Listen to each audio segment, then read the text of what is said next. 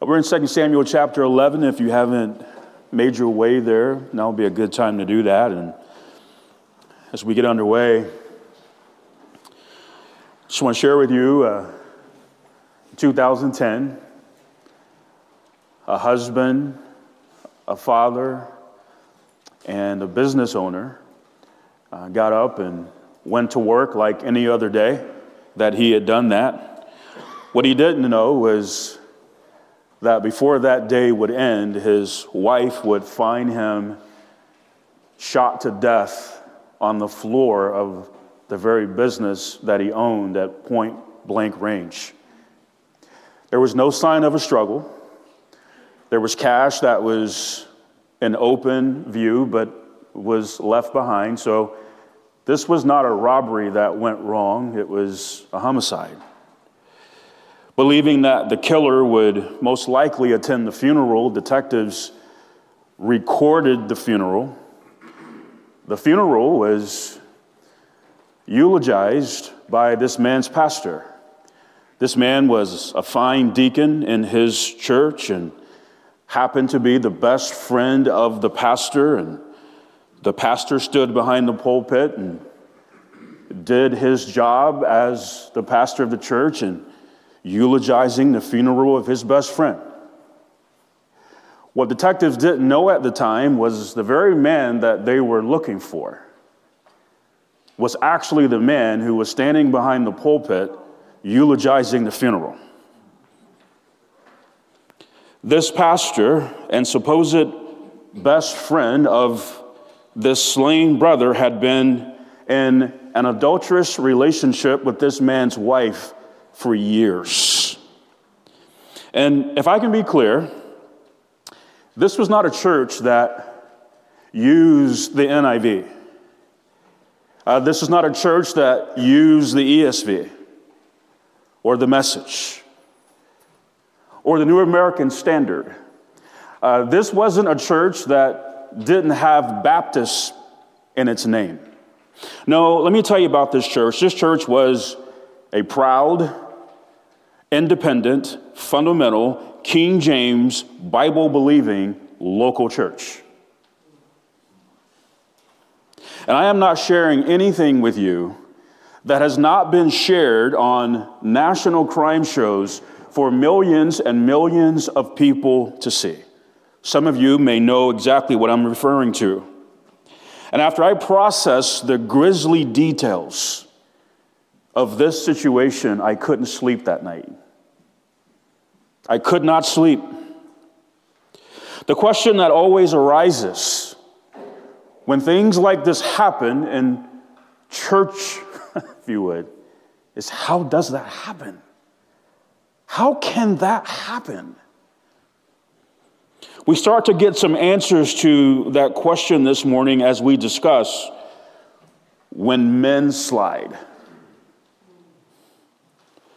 And that discussion brings us to a very critical truth, a critical principle. This really lays the foundation for where we're going in 2 Samuel chapter 11, and it is this. Listen, people do not face plant in life overnight.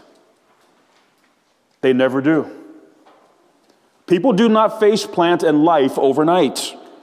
No pastor wakes up one day and decides that he's going to pursue his best friend's wife and murder his best friend.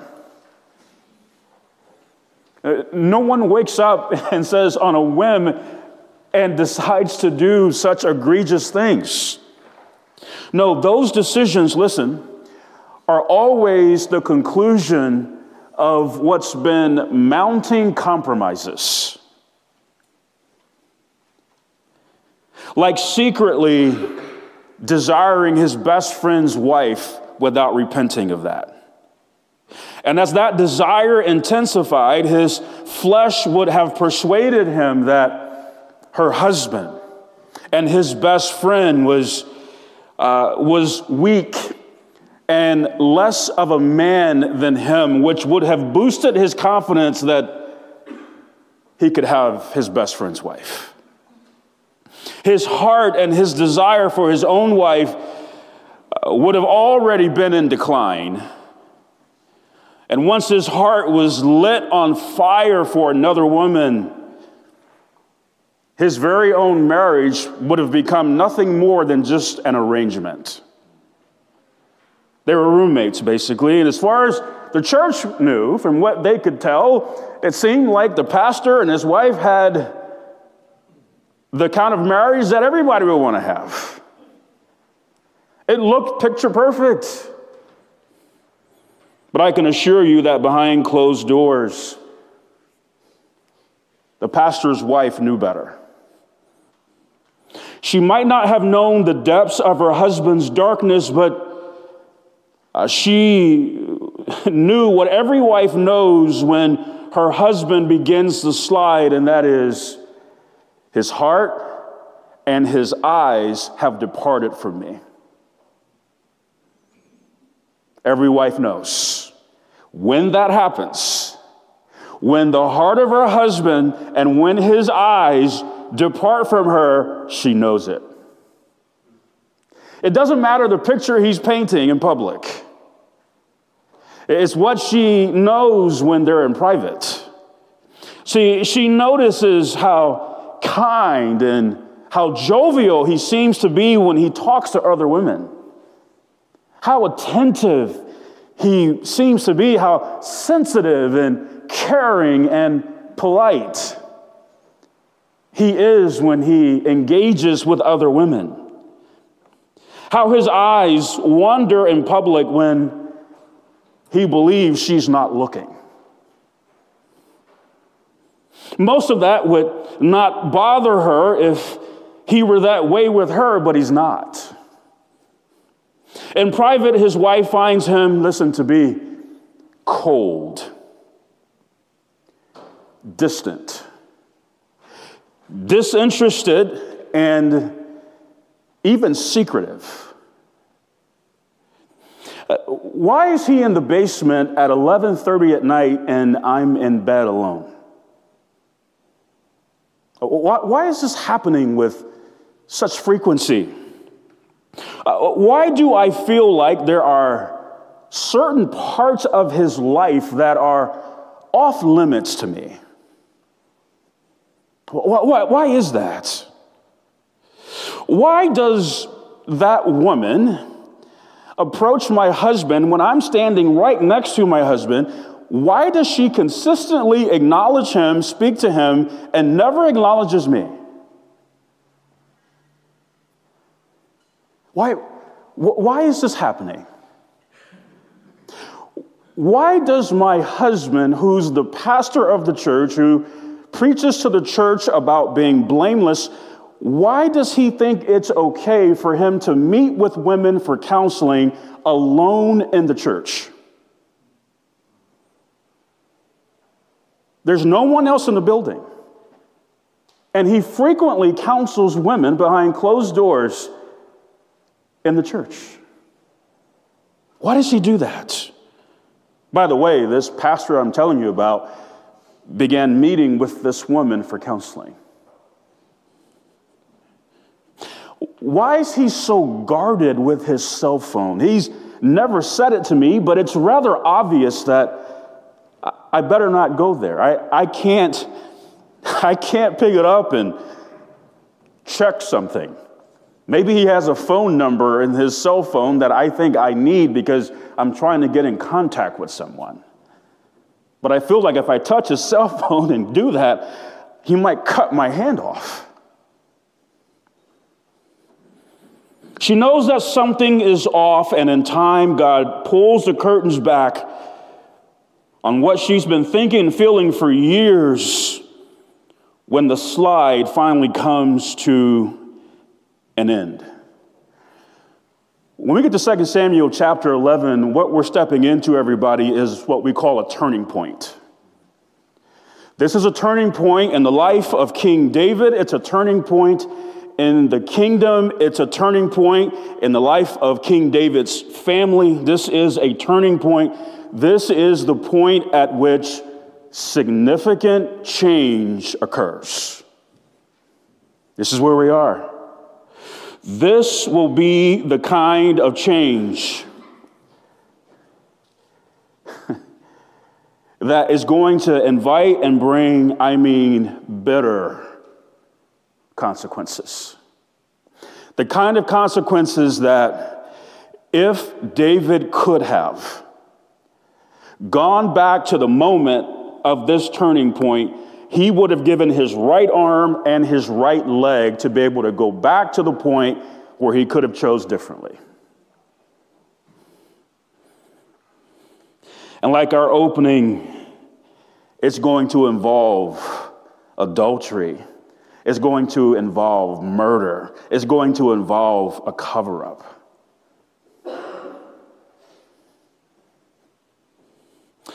In the first 4 chapters of 2 Samuel, what we're looking at there is the partial reign of David, where he's only reigning in the kingdom of Judah, the tribe that he was from, and they embrace him as king. But in chapters 5 through 10, we see David in his national reign, where he's reigning over the whole kingdom. But in 2 Samuel chapter 11, from chapter 11 through chapter 18 in particular, we're going to come face to face with David's carnal reign.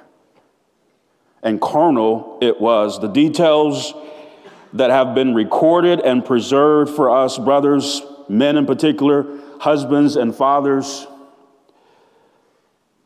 are such that we should be arrested if we choose to be dismissive of them. God wants to meet with us. Let me just talk to my brothers for just a moment. In the coming weeks and months, as we are walking through 2 Samuel chapters 11 through 18, we're all going to be challenged. We are, as men. As men, as husbands, as fathers, we're going to be challenged.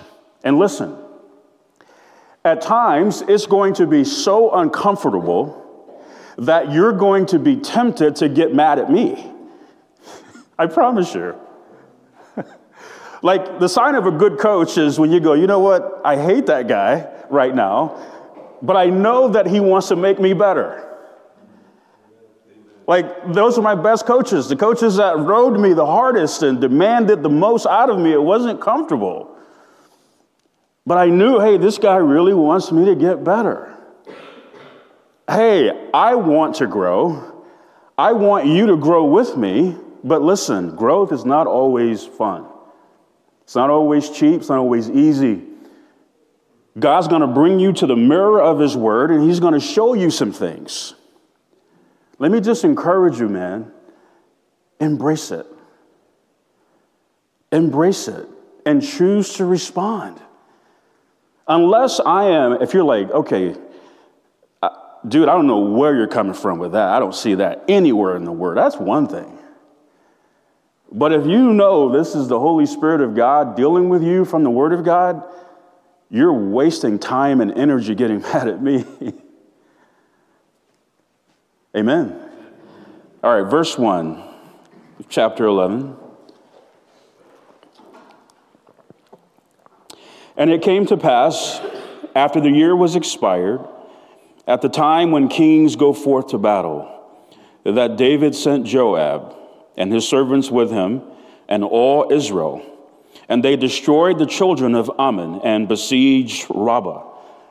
But David tarried still at Jerusalem. So contextually speaking, verse 1 ought to make a lot more sense to us based on what we walked through in chapter 10, the battle that started in chapter 10 with the children of Ammon, eventually involved the Syrians, as we saw, which Israel defeated. But the issue regarding the children of Ammon remained unsettled. That still had to be dealt with. So a year had passed since then, and it was time to resume that battle. It was time to deal with that issue. Now, when the Syrians regrouped under Hadaezer in chapter 10, who was the most powerful king and that Aramean alliance, when they regrouped under him and came back to fight Israel in chapter 10, David did not just send Joab, David himself went. Because Hadaezer was the real deal. He was the most powerful king in that Aramean alliance. I can't say allowance. Alliance, for crying out loud. I can say alliance. I just said it. Alliance. Why am I saying allowance? Maybe I'm thinking about my kids who are trying to get money from me or something. I don't know. But David perceived that to be such a threat that, listen, I can't just send Joab. I've got to go myself. I've got to lead these troops. I've got to directly engage myself into this battle, and he would have been right to do so. And what is evident from verse 1 is that when this battle resumed, he should have done just that. He should have led his troops back into battle and engaged in the battle himself. The Bible tells us this was the time when kings go forth to battle. So why did he send Joab again instead of leading the men himself? Listen, the answer to that question can go in a number of directions. It really can. But circumstantially speaking, here's why I believe he sent Joab and why he stayed in Jerusalem. When he learned that the Syrians were coming back to battle under Hadaezer, he said, my men need me. This is going to be a fight. These are some bad dudes. I've got to be there. But now it's just the children of Ammon who had hired the Syrians to help battle Israel. But they did not have the help of the Syrians this time. The Syrian says, we're not helping them anymore. They made peace with David. They became his servants. They were defeated. So Israel's not fighting the children of Ammon and the Syrians. It's just the children of Ammon. Additionally, the kingdom has exploded by this time. And guess what? Israel has not lost a battle. As a matter of fact, you look at chapters 8 and chapter 10, they were getting it done on a massive scale. Why would that change now? Especially against the children of Ammon who did not even believe they could beat us without help. All right, hang with me. Men begin to slide when they possess, listen, a misplaced confidence. That's when a man, this is one of the places, and this is when a man begins to slide, is when his confidence is misplaced. Listen, this is a man, who is dripping in self-confidence. He's dripping in it. It is so strong on him that it's like cologne. You can smell it. It's all over him. It's in his countenance. It's in his speech. It's in his behavior. This is the kind of man who believes that there is nothing that life can throw at him that he can't solve. Bring it on. I can handle it. The knowledge, the power, the resources that he's attained, and they have persuaded him, they have persuaded him without him realizing it, they have persuaded him that not even God can throw something at me that I can't handle. Bring it on. Though he would never admit it out loud, but he disagrees with Jesus in that he believes that, that man really can live by bread alone. He doesn't agree with Jesus. No, man can live by bread alone. The Apostle Paul might have been a good man, but this man does not believe that he needs to pray without ceasing. He's dripping in self-confidence. We made a bold statement a few weeks ago that went like this: any believer, group, or church that places a low priority on private and corporate prayer will eventually face plant spiritually. Here's what ultimately led me to say that. Listen, I understand why Israel ultimately went to war with the children of Ammon. I do. But when you read chapter 10 of 2 Samuel, and you read the same account of this in 1 Chronicles chapters 19 and 20, I want to ask you a question. At what point do you ever see David going to God in prayer? You don't. Let me know if you find it. No. You don't find it. And here we are in chapter 11 where the battle is resuming and the decision is made to send Joab and tarry at Jerusalem.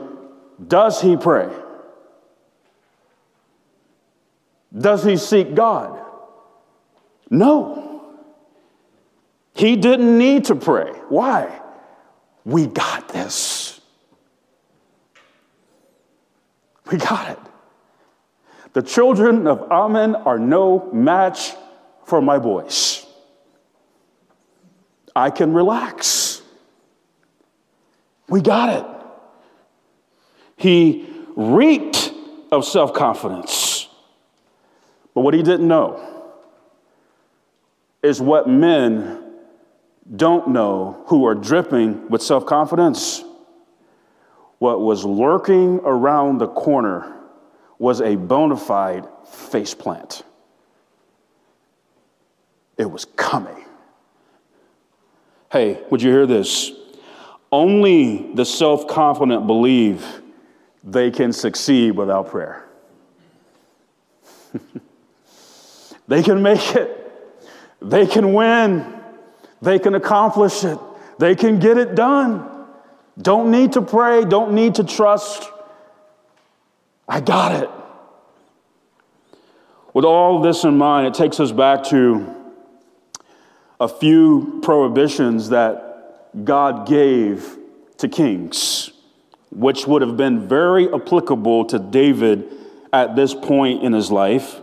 We go back to Deuteronomy 17, verses 16 and 17, but that's his kings. He shall not multiply horses to himself, nor cause the people to return to Egypt, to the end that he should multiply horses. For as much as the Lord had said unto you, ye shall henceforth return no more that way. Neither shall he multiply wives to himself, that his heart turn not away. Neither shall he greatly multiply to himself silver and gold. So here it is. Horses represented military power. Silver and gold represented wealth. This was the issue. The reason that God forbade kings from multiplying horses, silver, and gold was because he knew that they would be tempted to place their confidence in those things. He knew that. And based on that, we need to revisit an incident in 2 Samuel chapter 8 that it's easy to gloss over, and we might have done that. I saved it just for this. But in 2 Samuel chapter 8 and verse 4, we see something here that is very interesting. And David took from him, now keep in mind, this is in the midst of great victory. This is happening in the midst of the kingdom expanding and exploding. 2 Samuel 8 verse 4, and David took from him 1,000 chariots and 700 horsemen and 20,000 footmen, and David hoofed all the chariot horses. So when he hoofed all the chariot horses, it meant that he disabled or he hamstrung these horses so that they could never be used in war again. Okay? All good. If the verse stopped there, we'd be doing great. But it doesn't stop there, does it? No, there's a little bit more. What's the rest of it?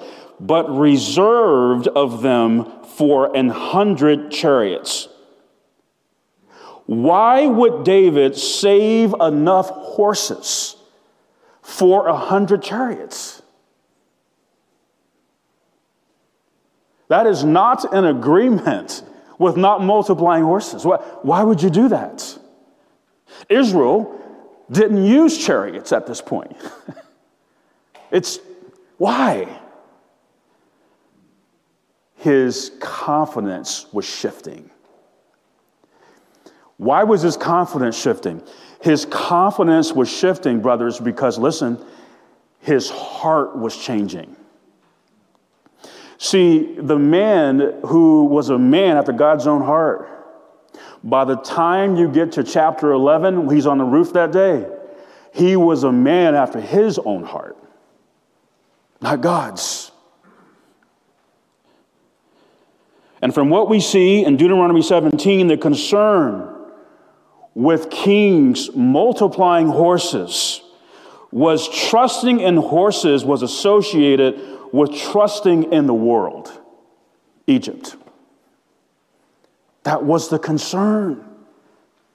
That was God's concern. God did not want his people trusting, running to Egypt for help, to get their horses, to get their support. God says, I don't want that for you. I brought you out of Egypt, and I want to keep Egypt out of you. I don't want you going back. Look at Isaiah 31, verse 1. Woe to them that go down to Egypt for help, and stay on horses, and trust in chariots, because they are many, and in horsemen, because they are very strong. But they look not unto the Holy One of Israel, neither seek the Lord. God says, don't do this. And would you hear the very words of David himself? Psalm 20, verse 7. Some trust in chariots and some in horses, but we will remember the name of the Lord our God. He knew. David's confidence rested in his military, not the Lord, hence the absence of prayer. The dead giveaway to God, the telltale sign that you are dripping in self-confidence is when you are prayerless. You approach decisions, you look at things, you run it through your logic system and your knowledge bank and your expertise, and with great confidence, you make decisions. Why? Because you got it. You know better. You've lived long enough. You've learned enough. What's the point of going to God and waiting? Waiting for what? I already know. You know what's really scary about that? This is how a number of men lead their families. They're making decisions that are based on this, not this and this. They are so convinced they know what they're doing.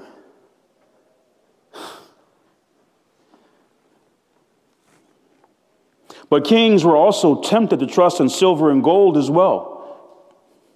Can I just say, with a child in college and another one that will soon follow. So I remember at one point we had 2 kids in diapers at the same time and on formula at the same time. I thought that was something. I'd give anything for that now. But with 2 kids in college, essentially, believe me when I tell you, I'm an advocate for sound financial stewardship. I believe in it. I believe in giving beyond the tithe. I believe in saving. I believe we should spend wisely. I believe that we should absolutely stay out of debt, especially credit card debt. That puts a chokehold on your family. It will smother you to death. It's evil. By the way, anyone who quips about tithing and how that's not for the New Testament believer, I would encourage you to maybe study your Old Testament just a little closer, because if you do, what you're going to realize is that the Jews actually gave more than 10%. They actually gave somewhere around 23%. So if we were really to be technical on tithing, we would be pushing 23%, somewhere in that neighborhood. We don't. Just FYI. But here's where I'm going ultimately. Listen, wise stewards never place confidence in resources. They do not. They do not place confidence in resources. They don't. We are called to manage resources. We're not called to trust in them. Big difference there. Proverbs 23, verse 5, wilt thou set thine eyes upon that which is not, for riches. Would you say this next word with me? Certainly make themselves wings. They fly away as an eagle toward heaven. Listen, the person who builds a strong retirement portfolio to only place confidence in it is no better than the person who has not saved a penny. They're not. You do not win with God when your confidence is misplaced. You don't win with him. When you tell God, I trust you somewhat, but when it comes to my horses and my silver and my gold, that's where I double down. Because no matter what's coming at me, between my horses and my silver and my gold inventory, I think we can handle it. And that is when men begin to slide, because in their reckless, arrogant, prideful estimation, they don't need God. Let me tell you, the best and the only place for a man to dwell is in a desperate place. He's always desperate for God. I'm desperate for you. I need your help.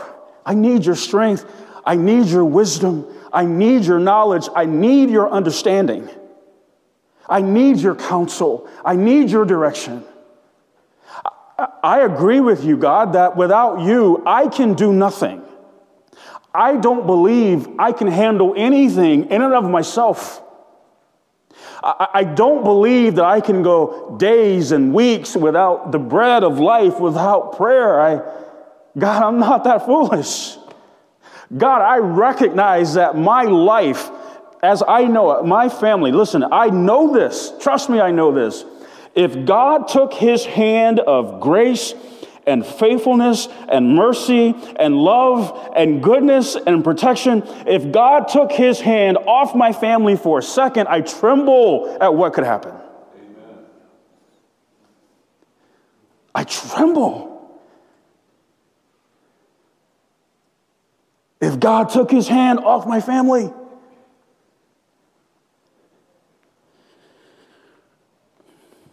Boy, that sets the stage for disaster when a man believes he's got it, though. Which brings us to verse 2.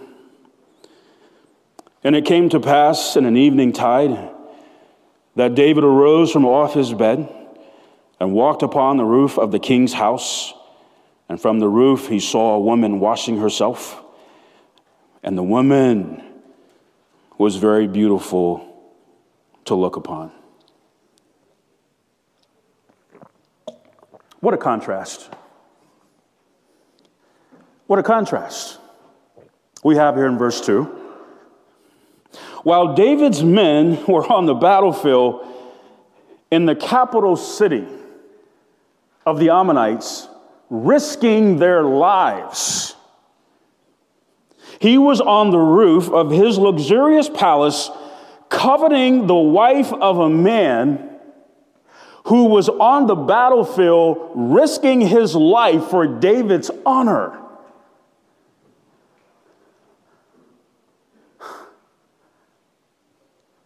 So you got Uriah the Hittite, which we'll talk more about next week, on the battlefield, risking his life for his king. And what is his king doing? His king is standing on the roof of his palace, coveting his wife. This man was willing to die for his king.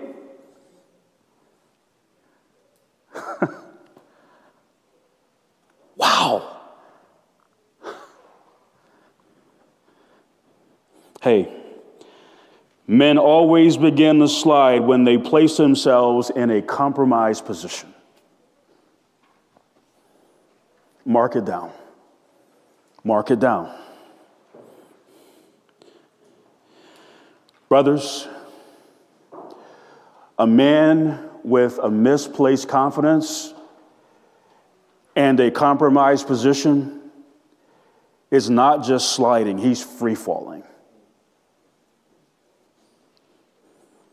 Any study of this account exposes us to a lot of conjecture about Bathsheba, particularly, her being a willing participant in this. We'll talk more about that. I will tell you this. The Bible does not say that explicitly. You can, at best, read into that, but the Bible does not say that explicitly. I will also say this, and we'll talk more about this, but the act of bathing that she was doing was proper. And she was doing it in the evening. A lot of times I heard people talk about this as if this was in broad daylight. No, it was in the evening tide. But as it relates to men sliding, we must establish this. This is so critical, guys. When men are out of position, they will always find themselves in the wrong position. When a man is not where he should be, he's always going to find himself where he shouldn't be. David was out of position, and where did he find himself? In the wrong position. History would say that, listen, it would have been better for David, and I think if he could be here today and I could ask him this, or if he sat here, I think he would say amen. It would have been better for him to lead his men into battle and die on the battlefield than it would have been for him to be on the roof that evening. Amen. He would say amen to that, based on what came out of that decision. Brothers, here's when I know. I haven't been doing this for 5 minutes, okay? I've been a little bit longer than that.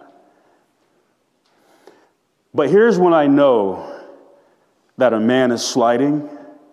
Here's when I know that a man is in trouble.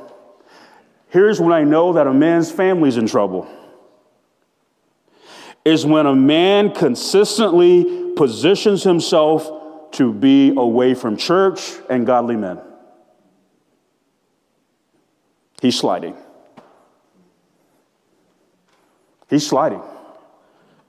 Hey, listen, I have never, that's a strong word, never.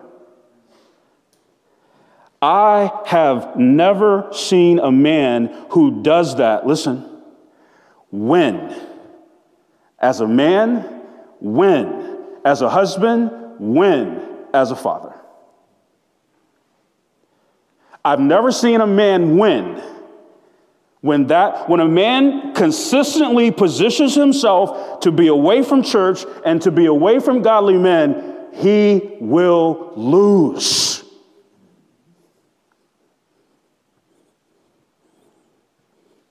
that only leads him to being out of position time after time after time.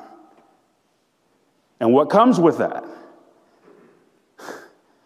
is a mountain of temptation, just like we see here with David. And listen, position always informs perspective, does it not? It always does. So when a man is out of position, guess what he can't see right? He doesn't see God right. He doesn't see his wife right. Doesn't see his kids right. Why? He's out of position. There are things that are happening in his family that demand his attention. But because his position is compromised, he can't see it. There are things that are happening right under his nose. His wife is struggling. His children are struggling. The devil has gained a foothold in his home. And he can't see it. He's out of position. The devil is having his way with his family. But he's compromised. Not that I'm anyone, you know that by now. But one of the main reasons that I am able to stand before you this morning in this capacity is because of 5 very critical men in my life. This is one of the main reasons why I'm here this morning. Pastor Dave Hill, Pops, led me to Christ. You see the picture on the screen here. Pastor Dave Hill led me to Christ. You know the guy in the middle? Sam Miles, Alan Shelby, big brother, John Wright, upper right-hand corner there, and then my well-beloved, dearest friend and brother in life, Pastor Troy Stocksdale. Listen, wherever those men positioned themselves is where I positioned myself. Wherever they were is where you were going to find me. That's where I was. Listen, you ready? This is where I learned that a man doesn't have sex with a woman who's not his wife. This is where I learned that a man never even considers dating a woman who doesn't know God and have a strong walk with him. That's where I learned that. This is where I learned that what it meant to be a husband and a father. That's where I learned it. That's where I learned it. That's where I learned to come after God with my very best, not my leftovers.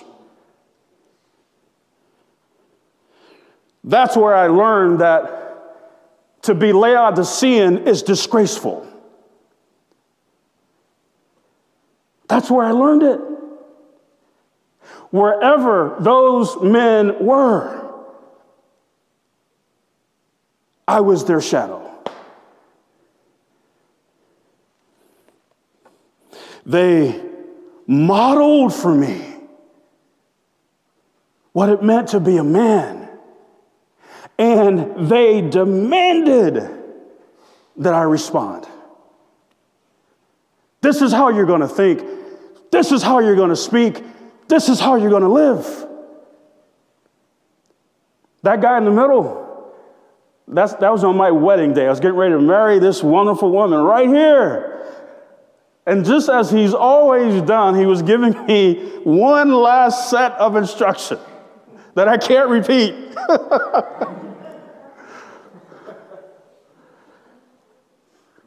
Tough love, that guy in the middle. Tough love sometimes. Talk about love hurts. I've got some Sam Miles scars, but they're good.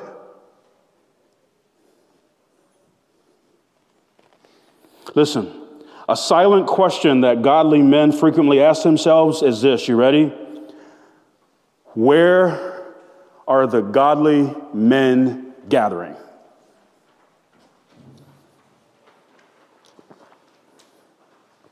Where? And the reason they ask that question is because whatever the answer is speaks to where they're going to be. Wherever the godly men are gathering is where a godly man is going to keep himself. Brothers, I'm no scholar, clearly not a genius. You're like, I'm glad you said it so I don't have to. I'm your man. I'm helping you out. But here's what I know, unmistakably, is when a man wants it. When a man wants it, it's unmistakable. When a man wants to be discipled, when a man wants to learn God's word, when a man wants to serve God, when a man wants to love God, when a man wants to be a godly husband, he wants to be a godly father. When a man wants to break the cycle of a father who was awful and terrible and carnal, and he says, I'd rather die before I become that. When a man, when he wants to embrace what the Bible says to him as a man, as a husband, as a father, as a servant, as a soldier, when he wants that, he wants it. It's unmistakable. It's unmistakable. You never have to question or wonder, is he coming today? If I can quote the head coach of Colorado Buffaloes, Deion Sanders, he coming. Not he's coming. He coming. Anybody know what I'm talking about? I know Kyle does. Ertl? All right, good. Hey, listen. A man's decisions always tell the truth about what he really wants. Decisions never lie, do they? They don't. They don't. And listen, men who are frequently out of position, hang with me, choose to be. That's what they want. You show me a man that says, you know what,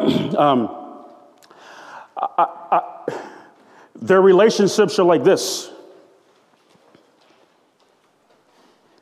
You can't get any closer than this.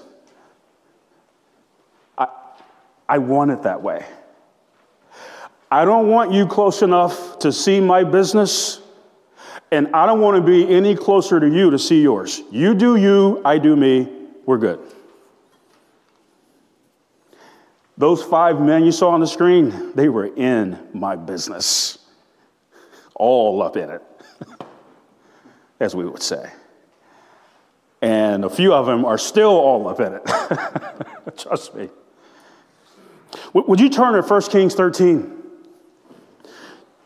1 Kings 13, and I'm wrapping up, and you're like, dude, are you going to finish sometime today? I'm getting there. Hang with me. Brothers, my heart, I've been burning. I'm burdened. This is, I do believe, and ladies, listen, this is not giving you a break. Is the Holy Spirit talking to you as well? I know he is, right? Sure. But for the next foreseeable future, the stuff we're going to be looking at, it puts the spotlight on us as men, I'm telling you. Trust me. I'm watching the time. 1 Kings 13, you got a prophet, a man of God who was given some very clear instructions about position, about where he needed to be. Pick it up in verse 8. And the man of God said unto the king, if thou wilt give me half thine house I will not go in with thee, neither will I eat bread nor drink water in this place. For so was it charged me by the word of the Lord, saying, Eat no bread, nor drink water, nor turn again by the same way that thou camest. So he went another way and returned not by the way that he came to Bethel. So far, so great. He did exactly what God told him to do. He went, he rebuked the king. The king offered him. He said, no, God told me not to do that. I'm leaving. Okay, we get to verse 14. And went after the man of God, and found him sitting under an oak. And he said unto him, Art thou the man of God that camest from Judah? And he said, I am. So this is the man now who is saying that he too is a prophet, and he is confronting or trying to befriend this very prophet that we just read. Everybody tracking with me? Okay, verse 15. Then he said unto him, Come home with me and eat bread. And he said, I may not return with thee, nor go in with thee, neither will I eat bread nor drink water with thee in this place. For it was said to me by the word of the Lord, Thou shalt eat no bread nor drink water there, nor turn again to go by the way that thou camest. Think this man knew the word of God. Yes, he knew the word of God, didn't he? Verse 18, he said unto him, I am a prophet also, as thou art. And an angel spake unto me by the word of the Lord, saying, Bring him back with thee into thine house, that he may eat bread and drink water. But he lied unto him. So he went back with him and did eat bread in his house and drink water. It's funny. He says, an angel. What did Paul say in Galatians? Like, even if an angel preach another gospel, let him be accursed. Okay, and then you look at Jonah, chapter 1, verses 1 and 2. Now the word of the Lord came unto Jonah, the son of Amittai, saying, Arise, go to Nineveh, that great city, and cry against it, for their wickedness has come up before me. But Jonah rose up to flee unto Tarshish from the presence of the Lord, and went down to Joppa. And he found a ship going to Tarshish. So he paid the fare thereof and went down into it to go with them unto Tarshish from the presence of the Lord. So we have two men who compromised their position. The first man we looked at, the man of God, the prophet, was mauled to death by a lion. The second man, Jonah, who disobeyed God regarding where he should have been, was swallowed whole by a whale. Here's my point, brothers. A compromised position welcomes disaster into a man's life.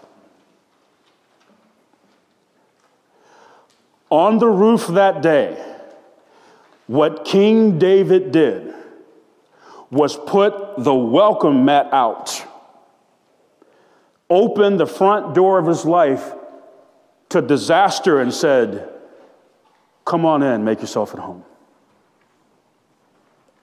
Brothers, a misplaced confidence, a compromised position says you're free falling. What have you heard from the Lord today? Lord, we've looked at many things today. I don't know the heart of every man in this room or those who are watching or listening, but I know that you do. And I know that whatever you needed to say to all of them, you've done it, including me. You've spoken to me through all this. And God, I do pray that men would not harden their hearts. I pray against them plugging their ears. I pray against them becoming defensive and making excuses, Lord, that they would embrace what you're saying. Why wouldn't they? So, Father, would you help us as we continue to plow forward in this section of 2 Samuel and do the kind of business with us that only you can do. In Jesus' name, amen.